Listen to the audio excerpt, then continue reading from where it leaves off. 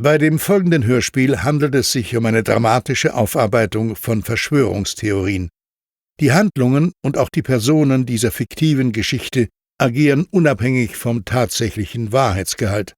Die Theorien jedoch basieren auf Tatsachen und auf einer gründlichen Recherche. Das folgende Zitat stammt aus der Zeitung Die Zeit, Ausgabe vom 24. Februar 1995. Soweit Personen im Folgenden nur mit Vornamen genannt werden, wurden diese Namen geändert. Stockholm, 28. Februar 1986, U-Bahn-Station Gamla Stan. Die Uhr zeigt 20:35 Uhr. Inga steigt aus einer U-Bahn. Hier fällt ein Mann auf, aus dessen Jacke eine Antenne ragt. Kurz vor dem Ausgang dreht sich Inga neugierig noch einmal um und sieht, wie der Mann in ein Walkie-Talkie spricht. Können Sie was sehen? 4 Minuten später wird der amtierende schwedische Ministerpräsident Olof Palme an diesem Bahnhof eine Fahrkarte kaufen. 20:37 Uhr. 100 Meter vom U-Bahnhof, in einem Hauseingang, sieht Inga einen weiteren Mann in ein Walkie-Talkie sprechen. 20 Meter von ihm entfernt spazieren Olof und Lisbeth Palme in Richtung U-Bahn. 20:38 Uhr. Helena fallen in einem U-Bahnhof 2 Männer auf, die den Eindruck erwecken, als bewachten sie jemanden. Roger. 20:39 Uhr. Peer trifft das Palme-Paar am Bahnhofseingang. 30 Meter dahinter geht ein Mann mit dunklem Teint. Peer meint, der Mann verfolge die Palmes. 20:43 Uhr. Der U-Bahn-Zug ist eingefahren. Leila steht in dem Waggon, in den die Palmes gerade einsteigen. Sie bemerkt, wie ein Mann im letzten Moment aufspringt und Olof Palme unter Aufsicht nimmt. Er hat einen dunklen Teint. Der Zugführer ist gleichzeitig Zugabfertiger. Er steigt auf jedem Bahnhof aus, um das Zusteigen der Fahrgäste zu überwachen. Dabei sieht er, wie 2 Männer Olof Palme in den Waggon folgen. Roger. 20:47 Uhr. U-Bahnhof Rottmannsgata. Die Palmes steigen aus. Dem Zugführer fällt auf, dass dieselben Männer nun auch aussteigen und hinter den Palmes hergehen. 20:50 Uhr. Olof Palme betritt das Kino Grand. Passanten berichten später, sie hätten an der Straßenecke einen Mann mit Walkie-Talkie beobachtet. Es ist 21:20 Uhr. Genau zwischen Kino und späterem Tatort wird ein Walkie-Talkie-Mann gesehen. 22:10 Uhr. In unmittelbarer Nähe des Tatorts steht ein weiterer Walkie-Talkie-Mann. 23 Uhr. Der Mozart-Film nähert sich dem Ende. Circa 900 Meter vom Kino entfernt beobachten Annika und Lena, wie eine Polizeistreife an einen Linienbus heranbraust. Aus dem Streifenwagen steigt ein Mann in Zivil in den Bus ein. Annika und Lena wundern sich. 23:05 Uhr. Der Film ist zu Ende. 50 Meter vor der Rückfront des Kinos Grand entfernt sehen Maybrit und Märta 3 rennende Männer. Sie laufen parallel zu Palmes Heimweg. 23:10 Uhr. Das Kino leert sich. 300 Meter östlich vom Kino sieht Eva aus ihrem Fenster. Sie beobachtet seit 20 Minuten 2 Männer, die neben einem Auto mit laufendem Motor sprechen, in Walkie-Talkies. Als eine Polizeistreife an ihnen vorbeischleicht, sind sie plötzlich verschwunden. Zur selben Zeit parkt 300 Meter westlich vom Kino die Polizeistreife 1520 auf dem Gehweg. Ingrid wundert sich, dass in diesem Wagen nicht wie üblich 2 Polizisten sitzen, sondern nur ein Mann allein. Er spricht auch nicht in das Polizeifunkgerät, sondern in ein Walkie-Talkie. Nach den Worten „Aha, dort drüben", rast die Streife davon. 23:12 Uhr. Tommy sieht auf der Tronnebergsbronn mehrere Polizeifahrzeuge hintereinander in Richtung Kino fahren. Obwohl eine derartige Häufung von Polizeiwagen in Stockholm selten vorkommt, weiß die Einsatzzentrale später nichts davon. 23:15 Uhr. Olof Palme ist bereits auf dem Sveavägen. Christian sieht an der Kreuzung Ecke Regeringsgatan und David Bagares-Gata, etwa 400 Meter südöstlich des Kinos, wie 2 Männer ein leeres Schaufenster beobachten. Dabei sprechen beide in Walkie-Talkies. Alles klar. Melden bitte. 23:16 Uhr. Ecke Sveavägen und Tunnelgatan. Noch 5 Minuten bis zum Mord. Wenige Meter vom Tatort entfernt sieht ein Taxifahrer einen Mann mit Walkie-Talkie stehen. 23:17 Uhr. Ein Passant, wir nennen ihn Jerker, und seine Freundin spazieren in der Adolf-Fredriks-Kyrkogatan Richtung Sveavägen. 50 Meter von der Stelle entfernt, an der Olof Palme in wenigen Augenblicken vorbeigehen wird, sieht Jerker einen weiteren Walkie-Talkie-Mann. Als Jerker ihn passiert, dreht er sich um und sieht dem Walkie-Talkie-Mann direkt ins Gesicht. Jerker erkennt diesen Mann. Er ist sich ganz sicher, dass er Alfred erkannt hat. Alfred ist Polizist. 23:21 Uhr. Raine und Sigge fahren in ihrem Auto auf den Tatort zu. Als sie noch knapp 100 Meter davon entfernt sind, hören sie 2 Schüsse. Ein weißer Volvo blockiert sie. 23:22 Uhr. Leif steht mit seinem Auto an der Ampel Ecke Sveavägen und Tunnelgata. Er ist soeben Zeuge der tödlichen Schüsse geworden. Sofort will er mit seinem Autotelefon die Polizei alarmieren. Der Anruf wird vom Fernsprechamt registriert, doch trotz Freizeichen nimmt in der Polizeizentrale niemand ab. Die Polizei der schwedischen Hauptstadt kann nicht alarmiert werden. Das ist erst wieder ab 23:26 Uhr möglich. 23:23 Uhr.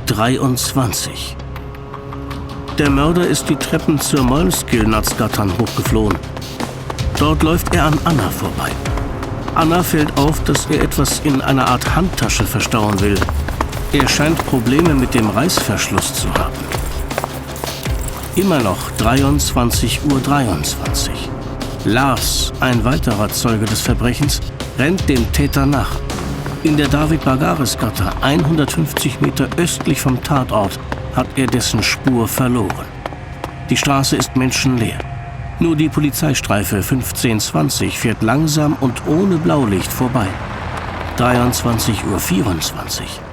In Tatortnähe werden 2 weitere Walkie-Talkie-Männer von 3 verschiedenen Zeugen unabhängig voneinander beobachtet. Immer noch 23:24 Uhr.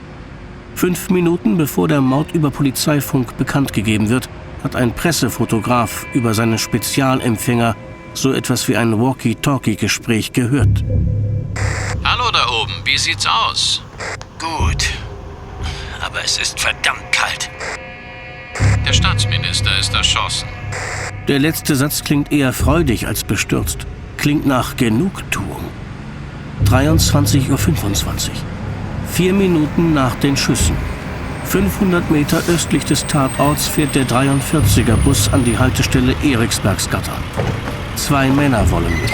Sie wirken abgehetzt. Der eine steigt ein, der andere verharrt in der Bustür und zögert.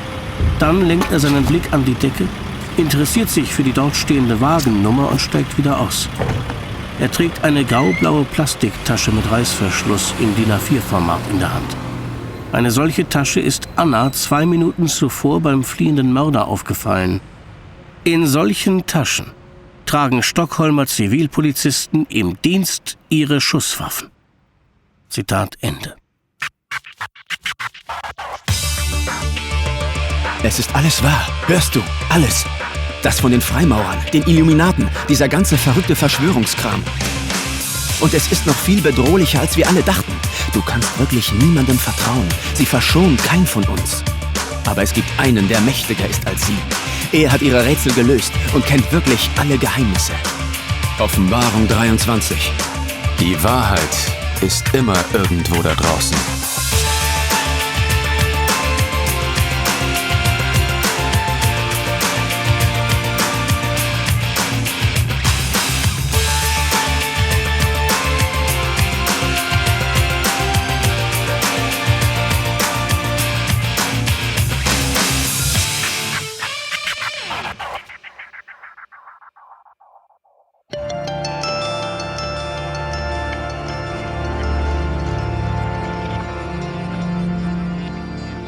Sankt Petersburg, Russland, der ganz nahe Osten. Das Treppenhaus eines alten Stadthauses, irgendwo jenseits des Stadtzentrums. Es ist Samstag, 13:10 Uhr. Wir sind gleich da. Eine Etage noch. Noch eine Etage? Oh, gibt's denn hier keinen Fahrstuhl? T-Rex, ich kann nicht mehr. Haben's ja geschafft. Hoffentlich ist sie da. Wer eigentlich? Na, meine... Ja, bitte? Du? Du traust dich noch hierher? Ist dir auch keiner gefolgt? Wer ist das da hinter dir? Du sollst doch niemanden mitbringen. Hallo, Mutter. Mutter? Spar dir das. Rein mit euch, bevor euch noch jemand hier sieht. Wirklich? Mutter? Ja. Mama, ich wollte... Oh, Scheiße, was soll das denn? Die Ohrfeige war für deinen Bruder. Tamara war da, hat mir alles erzählt. Wie konntest du nur? Deinen eigenen Bruder. Was habe ich da nur großgezogen? Er hatte es verdient. Ich habe ihn oft genug gewarnt. Und darum erschießt du deinen Bruder gleich? Als ob wir nicht schon genug Ärger am Hals hätten. Du weißt, dass es so kommen musste. Früher oder später. Kain erschlägt Abel. Und das seit Anbeginn der Menschheit. Ja, Er hatte sich definitiv für die falsche Seite entschieden. Er hat alles gefährdet. Und alle. ja, ich weiß ja. Wenn du es nicht getan hättest, hätte ich es wohl irgendwann selber erledigt. Er war dein wahrer Janus. Vom Aussehen her dein absolutes Ebenbild. Aber euch trennten mehr als die 23 Minuten, die eure Geburt auseinanderlag. Er war definitiv eine Gefahr für... Er wählte die dunkle Seite der Macht. Wie bitte? Star Wars? Die dunkle Seite der Macht? Und wer bist du? Ich? Ach, ich bin... Das ist Kim. Ich hatte dir von ihm erzählt. Kenn ihn aus Berlin. Ist dort ein Kommilitone. Kim, das ist Mutter. Angenehm. Sehr angenehm. Spar dir das Süßholzraspeln. Kommt in die Küche rein. Ich bin gerade am Kochen. Das lief ja besser als befürchtet. Setzt euch auf die Bank da an den Tisch. Wo ist dein Bruder jetzt? Ich meine seine... In der Gruft. Ich habe ihn in den Sarkophag von Großvater Nikolaus gelegt. Ja, das passt. Der war auch so ein Nichtsnutz. Und jetzt weiß ich jedenfalls immer, wo ich deinen verkommenen Bruder suchen muss. Wirklich interessante Familie, die du da hast, T-Rex. Klappe. Ach ja, Georg, du warst ja lange nicht zu Hause. Da ist ein Päckchen für dich gekommen. Da auf der Anrichte. Liegt schon eine ganze Weile dort. Tatsächlich? Von wem ist das? Kommt aus Berlin, von irgendeinem Boris. Fand es ja seltsam, dass dir jemand aus Berlin etwas hierher schickt. Ist eine Videokassette drin. Du öffnest meine Post? Hätte ja was Gefährliches drin sein können. Bei dir weiß man ja nie.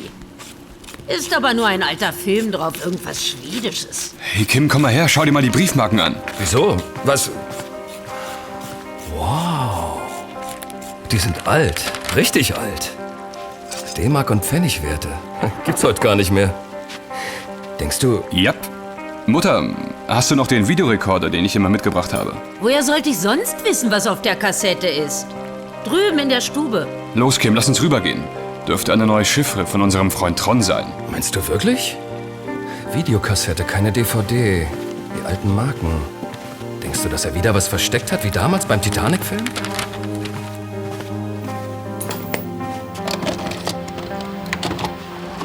Auf der Kassette steht nichts. Weiß nicht, mal sehen. Der Vorspann. Brüder Mozart.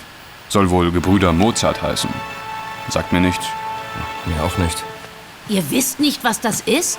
Naja, war wohl auch vor eurer Zeit. 1986. Da seid ihr wohl gerade in die Schule gekommen, als dieser Film Premiere hatte. War der Streifen, den Palme damals im Kino, Grand hieß das Kino, glaube ich, gesehen hatte. In Stockholm, kurz bevor er erschossen wurde, da mitten auf der Hauptstraße. Palme? Der Palme? Olof Palme, ja. Gebrüder. Brüder und ausgerechnet Mozart. Gebrüder Mozart und Grand wie Grand Orient. Scheiße, auch immer wieder diese verfluchte Symbolik. Auch beim Palmemord? Offensichtlich. Aber es kommt noch besser. Ursprünglich sollte Palme in dem Film sogar selbst eine Hauptrolle übernehmen. Warum das denn? Bei den Palmes gab es eine Reihe großer Schauspieler, Bühnenschauspieler, nicht nur großbürgerliche Industrielle, Bankiers und Kaufleute, wie man sonst immer glaubt. Und der Film Brüder Mozart handelt von einer Theatertruppe, die Don Giovanni aufführen will. Nur eben mal ganz anders. Palme sollte den Regisseur des Ensembles spielen. Und dann war die Regisseurin des Films Susanne Osten. In Schweden eine bekannte Frauenrechtlerin. Und auch von denen gab es in der Familie Palme ja eine ganze Menge. Palmes Witwe Lisbeth zum Beispiel. Oder auch seine Mutter, Elisabeth von Knieren. Oh, das hatte ich völlig vergessen.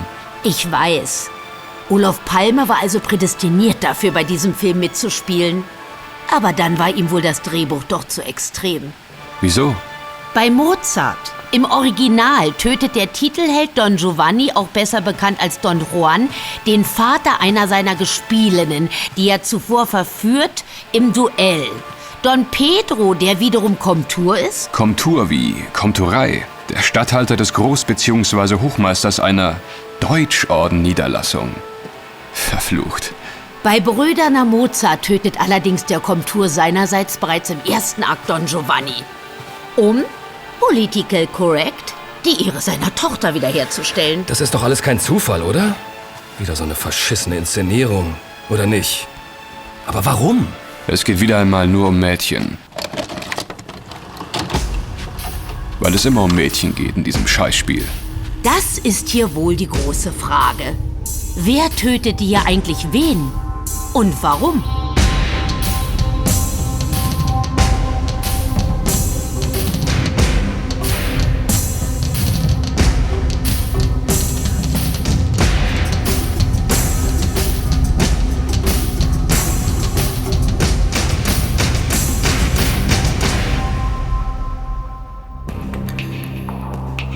Das berühmte Mariinski-Theater am St. Petersburger Theaterplatz.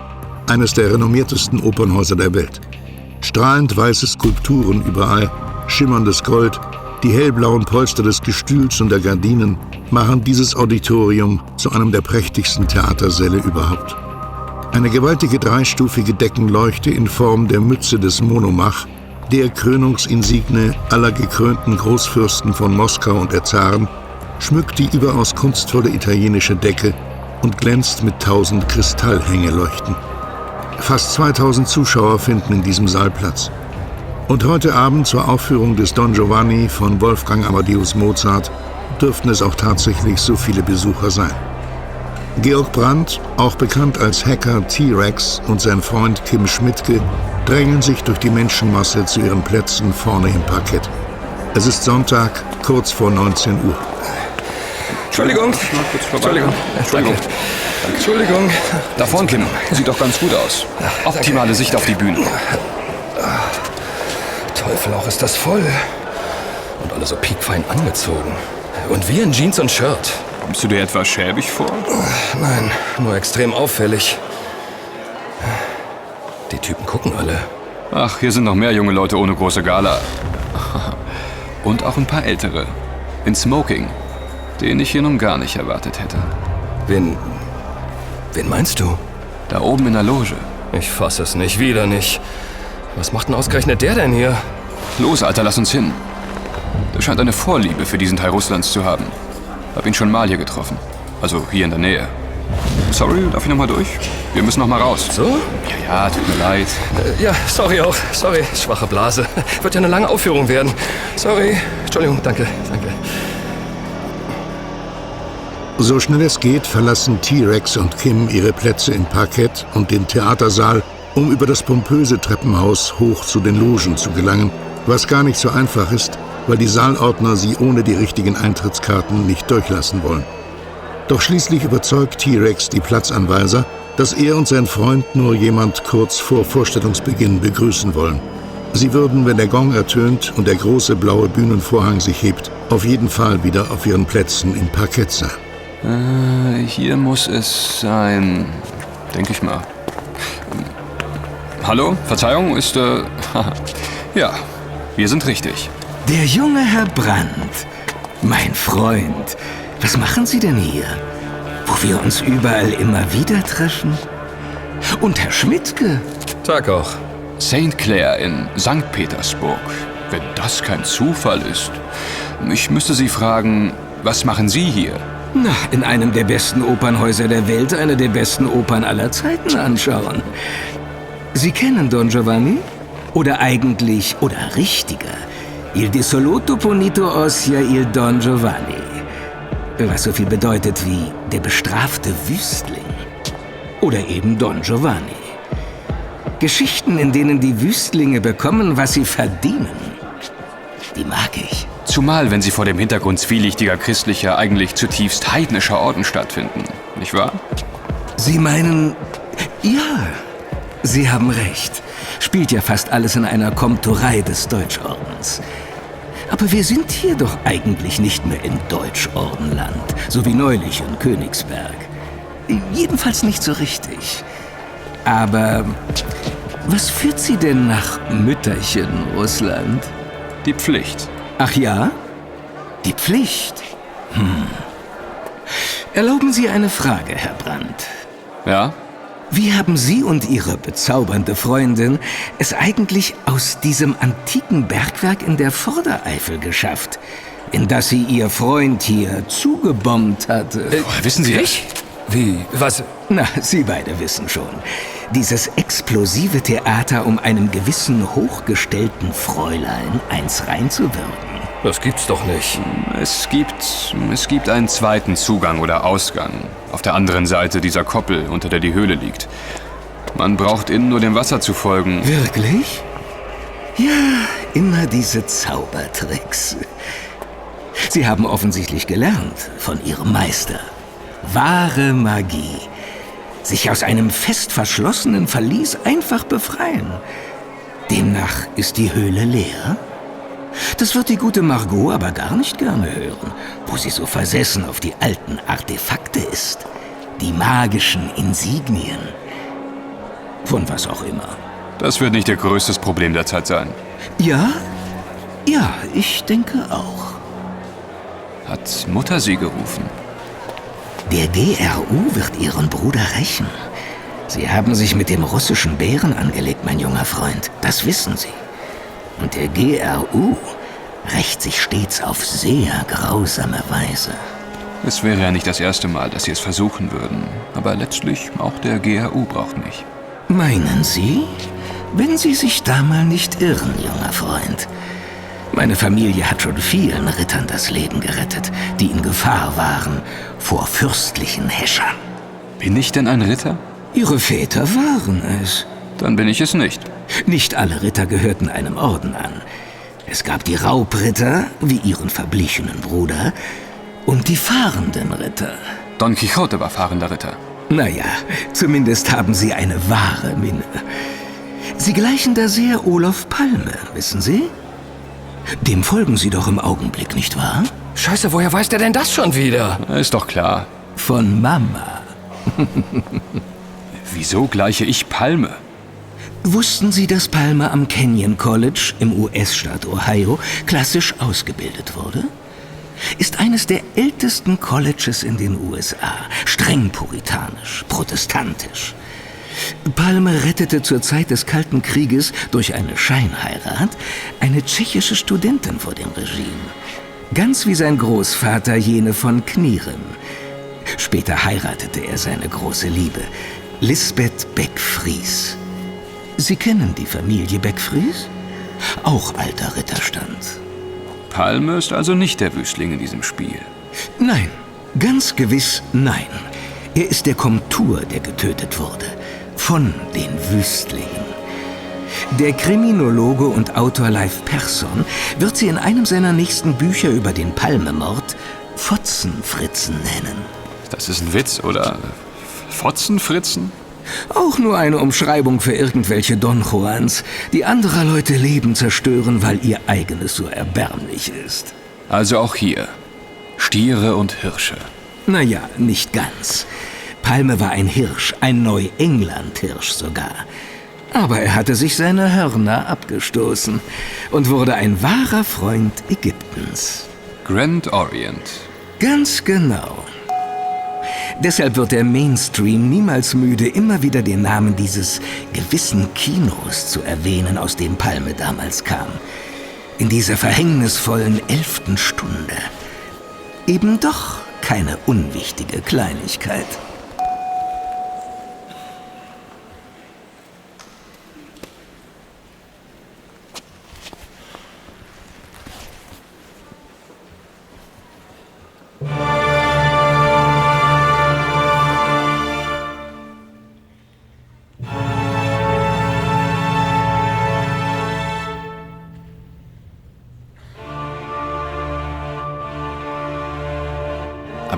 ehrlich, das ist doch kein richtiges Motiv für einen solchen Mord. Nein, sicher nicht. Aber wie seinerzeit bei Kennedy. Es beschreibt die Fronten, die Seiten, auf denen die Kontrahenten in diesem großen Drama stehen. Der konkrete Anlass: bei Kennedy, dem Demokraten, war es ein Vorhaben, die FED zu zerschlagen. Bei Palme, dem Sozialdemokraten... Keine Ahnung. Sehr richtig. Da hat keiner eine wirkliche Ahnung. Bis heute. Was soll denn das? Was redet? Aber war denn nicht Kennedy der Wüstling? In seinem Spiel ja. Ganz sicher. Aber er war auch eine doppelte Schummelpackung. Doppelte Schummelpackung. Mach doch. Wie das denn? Die Hirsche dachten, er wäre Hirsch, der vorgibt, ein Stier zu sein. Aber er war der Stier und der Hirsch. Und trug den Ring von Mittelerde.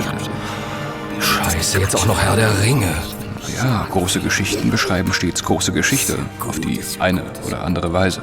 Hat sie das ihr Meister gelehrt? Ja, es ist wahr. Palme trug auch den Ring der Mitte. Auch das ist wohl wahr. Aber weshalb kostete ihm das Leben? Und wer genau führte die Waffe des Wüstlings? Diese 3,57er Magnum.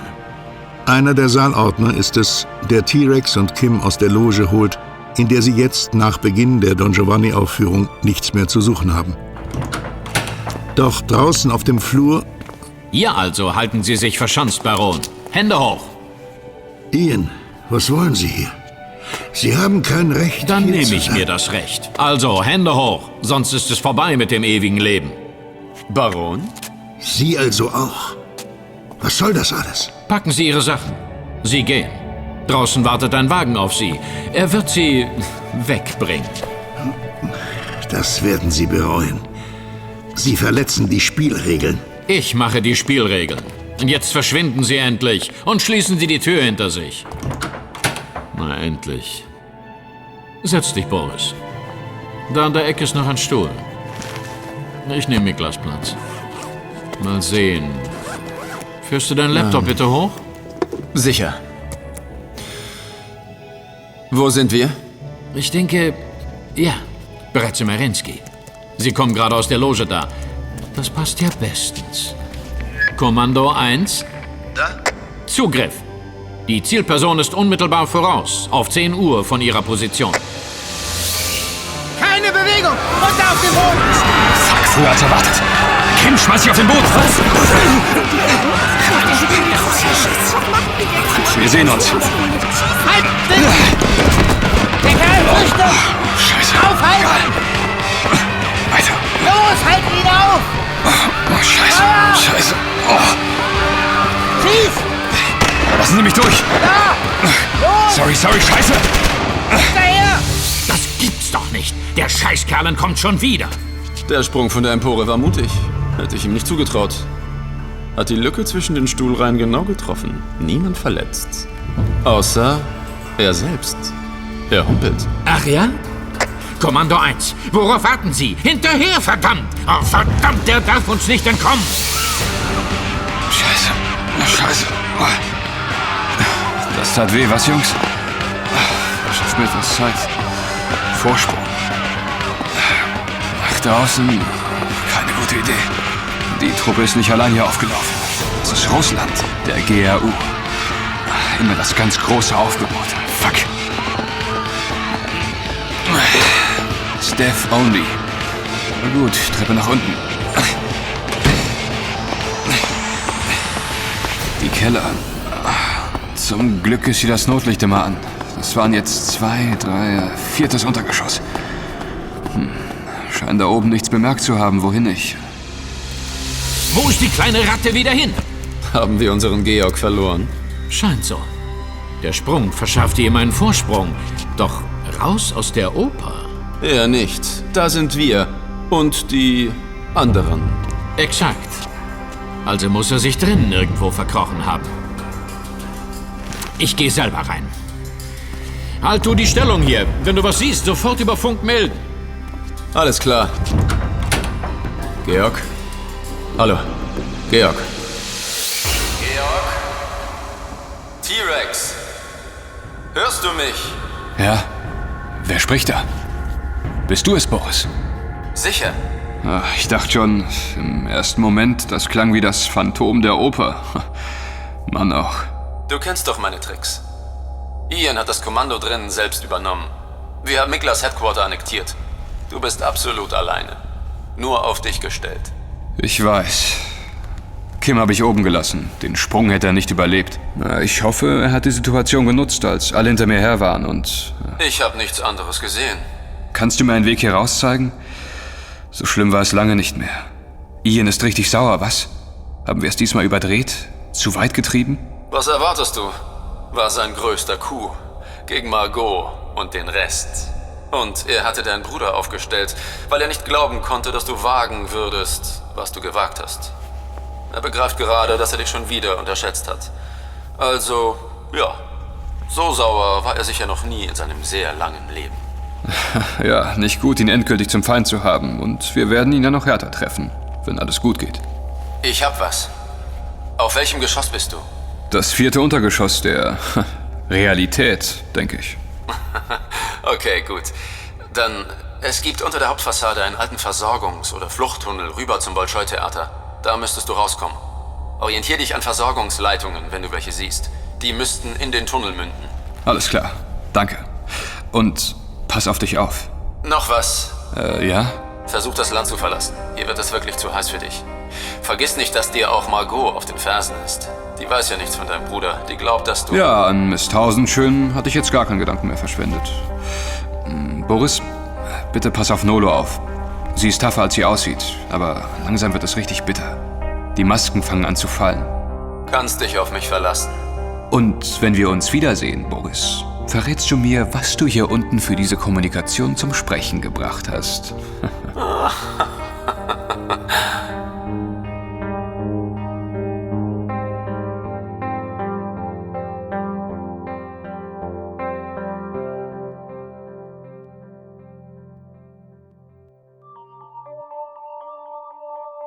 So, alles wieder unter Kontrolle. Dann mal weiter im Text. Also, St. Petersburg zu Beginn der Weißen Nächte.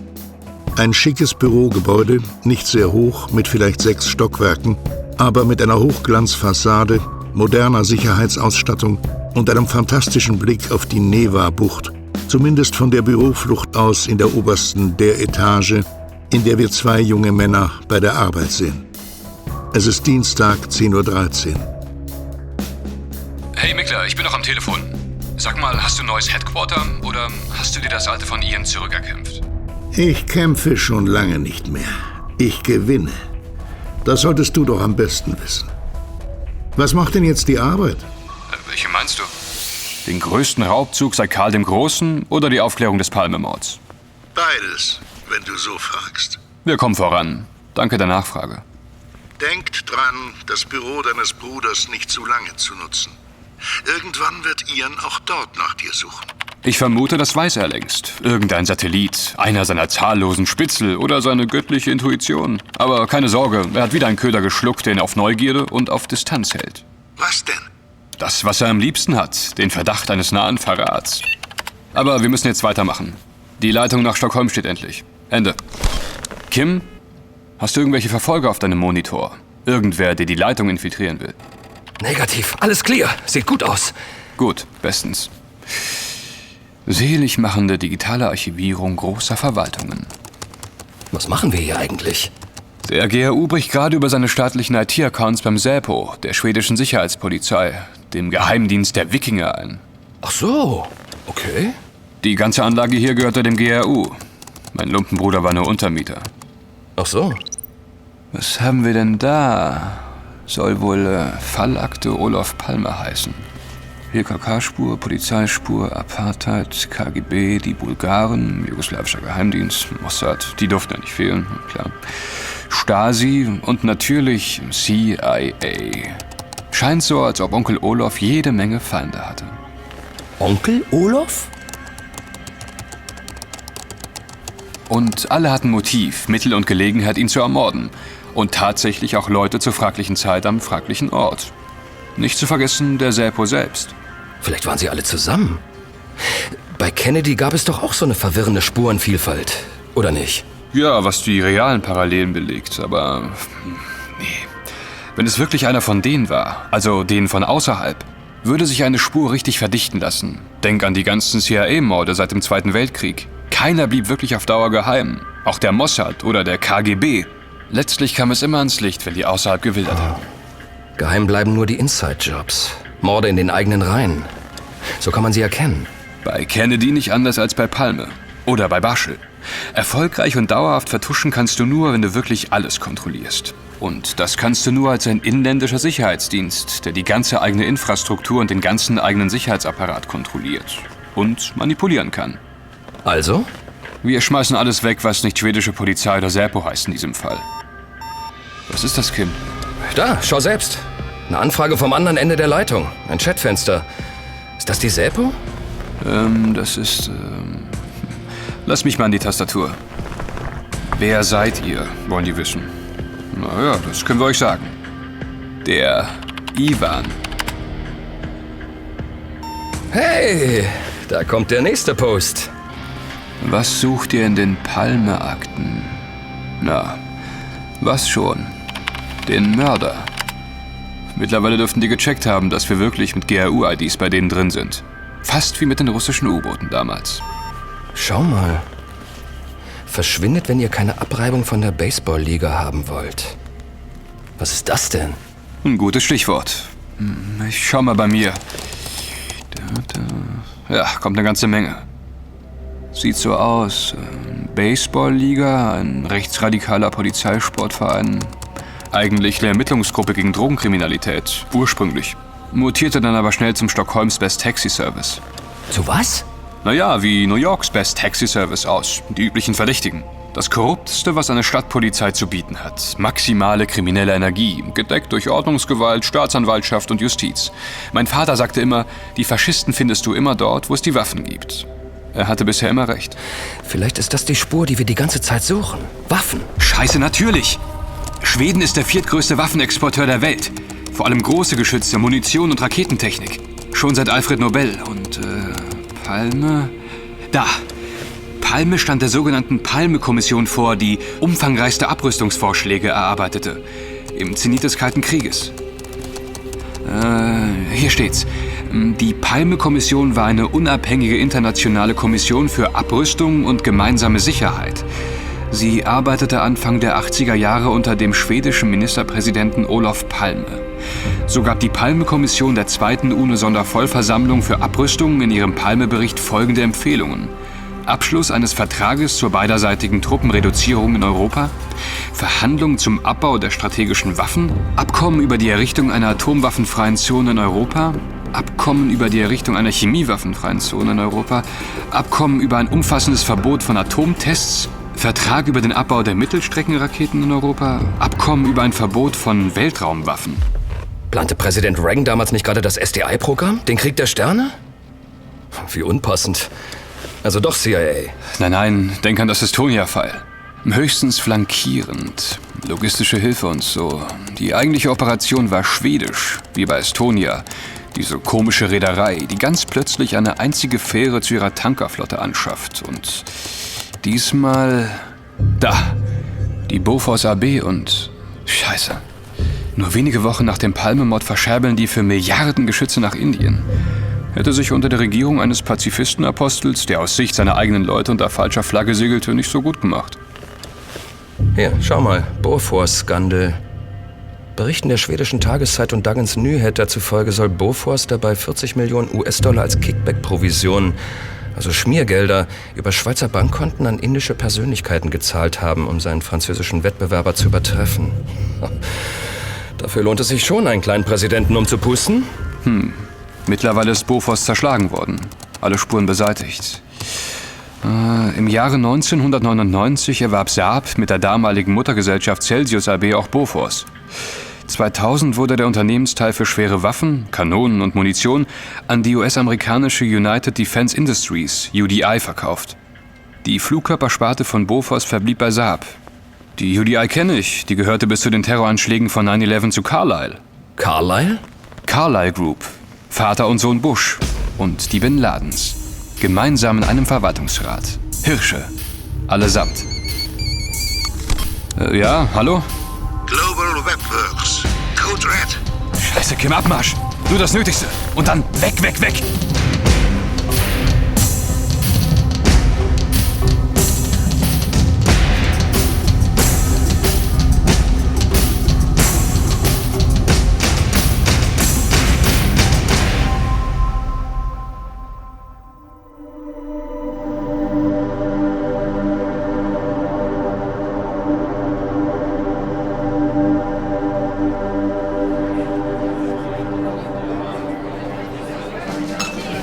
Ich gebe zu, das war Flucht in letzter Sekunde.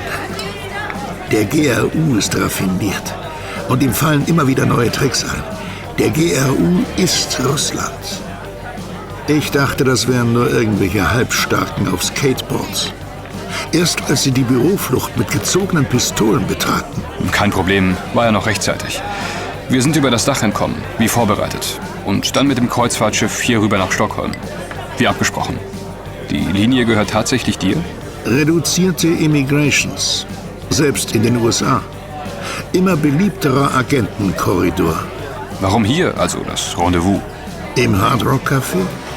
Das draußen ist die Swearwegen. 5 Minuten von hier liegt der Tatort, wo Palme damals erschossen wurde. Seltsam. Als ich das letzte Mal in Stockholm war, mussten wir aus Stockholm fliehen. Jetzt mussten wir nach Stockholm fliehen. Bedeutet das, dass sich die Welt da draußen in der Zwischenzeit komplett verändert hat? Hä? Wie bitte? Was? Naja, ich meine ja nur. Damals waren wir in der Höhle der Löwen. Im wahrsten Sinne des Wortes. Stößt es nur mir seltsam auf, dass wir uns gerade wieder hier befinden, mehr oder weniger freiwillig, und wieder ausgerechnet gegen den schwedischen Staat ermitteln? Auch noch im Stadtteil Noralm, wo nach unseren Recherchen ja auch diese Schlägertruppe, diese Baseballliga ihren Sitz hat. Macht euch das denn keine Sorgen? Ja, jetzt, wo du sagst. Naja, und ihr werdet gleich auch noch zumindest einen von dieser Schlägertruppe treffen. Hauptsache, er trifft nicht uns. Zum Beispiel mit einem Baseballschläger. Mein Fluchtpensum für diesen Monat ist definitiv erschöpft. Oh, armer Kim. Ich lasse euch Mädels dann mal allein. Ist eure Show. Aber keine Angst, Kim. Ich habe wieder ein wachsames Auge auf euch.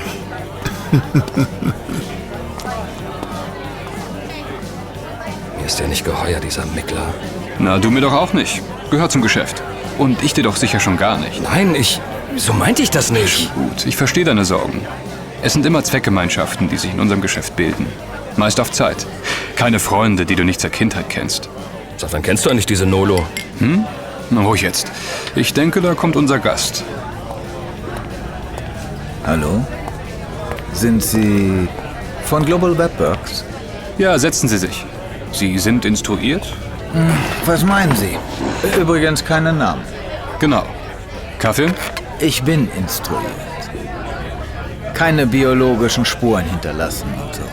Richtig. Was wollen Sie wissen? Sie zahlen mich ja nach Sekunden, also? Genau, die Uhr läuft. Ich denke, die Chronologie dieser Operation damals an diesem 28. Februar 1986 haben wir mittlerweile zusammen. Jede Menge Noralm-Polizisten am Tatort. Ja, es gab sogar eine konspirative Wohnung, von wo aus der Funkverkehr koordiniert wurde. Damals gab es ja noch keine Handys. Gehörte einem Waffenhändler, der auch Polizist war. Gut. Als was sahen Sie und Ihre Leute Palme? Eigentlich als einen von uns. Seinem Großvater und Vater gehörte die echte Thule-Gesellschaft, also die damals größte Lebensversicherungsgesellschaft hierzulande, Thule AB. Da denkt man nicht an einen Kommunisten. Sie halten Palme für einen Kommunisten? Seine Cousins waren es. Einer sogar der Chef der Kommunisten in Großbritannien. Bekamen wir irgendwann heraus. Das war doch eher das schwarze Schaf der Familie. Mag sein. Aber was Palme tat, gefiel wenigen von uns. Er hat das Land verraten und mit seinem Wohlfahrtsstaat in den Ruin getrieben. Wir sind bereits bei 60.000 Kronen. Sie brauchen nicht auf die Uhr zu sehen. Wir quatschen Sie schon reich, keine Angst. Hatten Sie nie das Gefühl, dass Sie benutzt wurden für andere Interessen? Die anderen Interessen waren unsere Interessen. Sie meinen den Waffenhandel. Da fiel immer genug für uns bei ab. Viele konnten sich davon im warmen Süden zur Ruhe setzen. Ist ja saukalt hier im Winter und viel zu dunkel. Bofors Deal mit Indien? Nicht nur der. Über Rostock, also der DDR, ging auf einer Rattenlinie auch anschließend wieder vieles in den Nahen Osten. Iran, Israel, die arabischen Länder, Ägypten, auch Südafrika. Gerade Südafrika. Palmes Familie väterlicherseits kam aus den Niederlanden. Buren. Die waren richtig sauer auf ihn. 2 Jahre nach Palme haben sie seinen Freund, diesen Bernd Carlsson, bei dem Lockerbie-Attentat umgebracht. Diese 747, die angeblich die Libyer hochgehen ließen. Bullshit. Carlsson war Palmes Mann bei der UNO, Beauftragter für die Unabhängigkeit Namibias. Da ging es um Diamanten und eben auch um Waffen. Die haben viele umgebracht. Auch aus unserem Reihen. Warum? Typen, die das Wasser nicht halten konnten. Und schlechter bezahlt wurden dafür als ich. Wissen Sie, wer damals geschossen hat? Kennen Sie den Namen? Ja, aber der ist im Preis nicht inbegriffen. Das gibt's doch nicht. Vielleicht sollten wir die Polizei rufen, damit sie das denen dann endlich erzählen. Schon gut, Kim. Du vergisst, unser Freund hier ist die Polizei. Der Schütze ist noch in Schweden? Sicher. In höchsten Ehren. Ein wertvolles Mitglied unserer Gesellschaft. In höchsten Ehren also. Okay, das reicht. Das Gespräch ist beendet. Die Uhr hört auf zu ticken. Ihr Geld wird auf dem Fahrersitz Ihres Autos liegen. Keine fortlaufenden Scheine. Alles sauber. Leben Sie wohl. Und jetzt verschwinden Sie.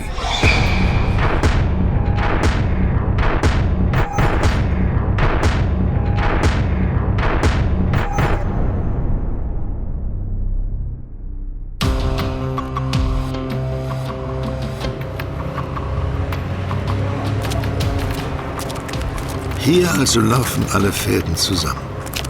Sveawegen, Ecke Tunnelgottorn, die südlich jetzt Olof Palme Gottor heißt. Dort ist die Gedenkplatte in den Boden eingelassen. Über 18 Jahre ist das nun her. Tatsächlich.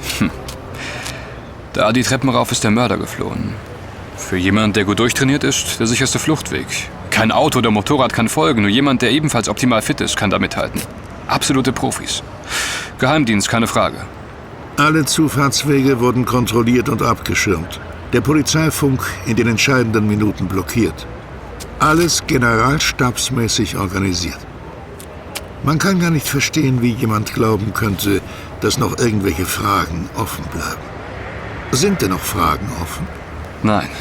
In höchsten Ehren. Scheint so, als würde unser Informant tatsächlich einen Richter damit meinen. Sicher? Er muss da vorne im Hauseingang gestanden haben. Mit seinem Walkie-Talkie auf Befehle wartend. Damals war er noch gewöhnlicher Polizist und extrem gut durchtrainiert. Die Baseballliga. Damit er die Treppe da drüben anschließend in Rekordzeit raufsprinten konnte. Und wie das Leben so spielt, wurde wohl genau das ihm zum Verhängnis. Denn jemand aus einem Fitnessclub erkannte ihn genau hier an dieser Ecke wieder. Wollte ihn just in diesem gewissen Augenblick nach der Uhrzeit fragen. Im denkbarst unglücklichsten Moment überhaupt. 1-2 Minuten bevor die Palmes, die von Norden kamen, diese Stelle passieren würden. Wie das Leben halt so spielt. Ja, 23:21 Uhr. Palmes sind gerade an ihm vorbeigegangen, nichts ahnend. Der Attentäter nähert sich von hinten, fasst Palme an der Schulter, zieht ihn zu sich heran und drückt zweimal ab. Der erste Schuss ist tödlich, der zweite streift Lisbeth Palme. Dann geht er um den am Boden liegenden Palme herum, kontrolliert in aller Seelenruhe dessen Gesicht, wahrscheinlich um sicherzugehen, dass Palme auch wirklich tot ist, und schließlich flüchtet er die Tunnelgartan mit ihren 89 Stufen hinauf. Und weiter? Anschließend macht unser mutmaßlicher Mörder ganz große Karriere. Oberstadtdirektor hier im Rathaus von Stockholm, Staatsanwalt, dann Richter am Bezirksgericht. Aktuell will er für die Reichstagswahl in 2 Jahren und das Europaparlament kandidieren. Sie machen Scherze. Keineswegs. Er leugnet die Tat. Aber es hat nie Ermittlungen gegeben. Trotz der Zeugenaussagen. Bei jedem anderen hätte es gereicht fürs Zuchthaus. Aber nicht bei einem Polizisten. In Stockholm. Da macht man mit so einer Vita echte Karriere. Aber wissen Sie, was wirklich witzig ist? Dieser Kerl ist auch noch der amtierende Chef der Hugo Fastigeter AB, dem größten Player im sozialen Wohnungsbau hierzulande. Sie meinen... Ganz genau. Die Besitztümer seiner Firma haben die letzten Tage rückwirkend auf wunderbaren verschlungenen Wegen den Besitzer gewechselt. Wie das Leben eben so spielt. Aber was wollen Sie jetzt machen mit diesem Wissen? Ich denke, an die Presse geben, damit es gären kann, bis es explodiert und allen hier in Schweden um die Ohren fliegt. Das hier ist nicht unser Krieg. Jedenfalls noch nicht so richtig. Was meinen Sie? Naja, die Estonia, Palme, das hängt schon zusammen. Und Palme ist auch was Persönliches. Mein Vater und er... Aber die Estonia hat Priorität. Ich höre. Ian wird das Plutonium heben.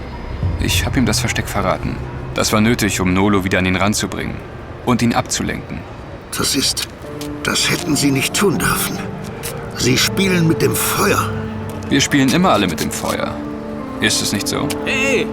Hallo Sie! Ja, Sie. Sind Sie ein Herr Brandt? Ja, warum wollen Sie das wissen? Ich habe kein Taxi gerufen. Das ist jetzt... klingt vielleicht komisch. Ich habe hier ein Gespräch für Sie. Am Autotelefon. Weiß auch nicht. Ach ja? Dann geben Sie mal her. Hallo? Ja? Wer spricht? Hallo, Georg. Keine Ruhe für dich. Flucht! Winkler hat es bereits erwischt. Hijack das Taxi, das ich dir geschickt habe. Kim, geh rein, schnell! Fahren Sie los! Schnell! Mir geht's auch gut. Mein Pensum ist wirklich... Scheiße, wer war das denn schon wieder? Ian? Wo denkst du hin? Die Attacke galt nicht dir. Nicht mir? Wer von euch wurde denn getroffen?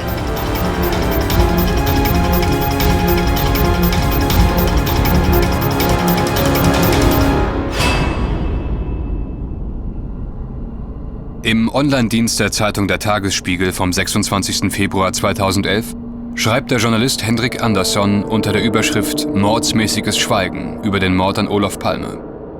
Zitat: Seit dem Regierungswechsel 2006 sitzt der Abgeordnete Antti Afsan für die Fraktion der konservativen Regierungspartei im Reichstag.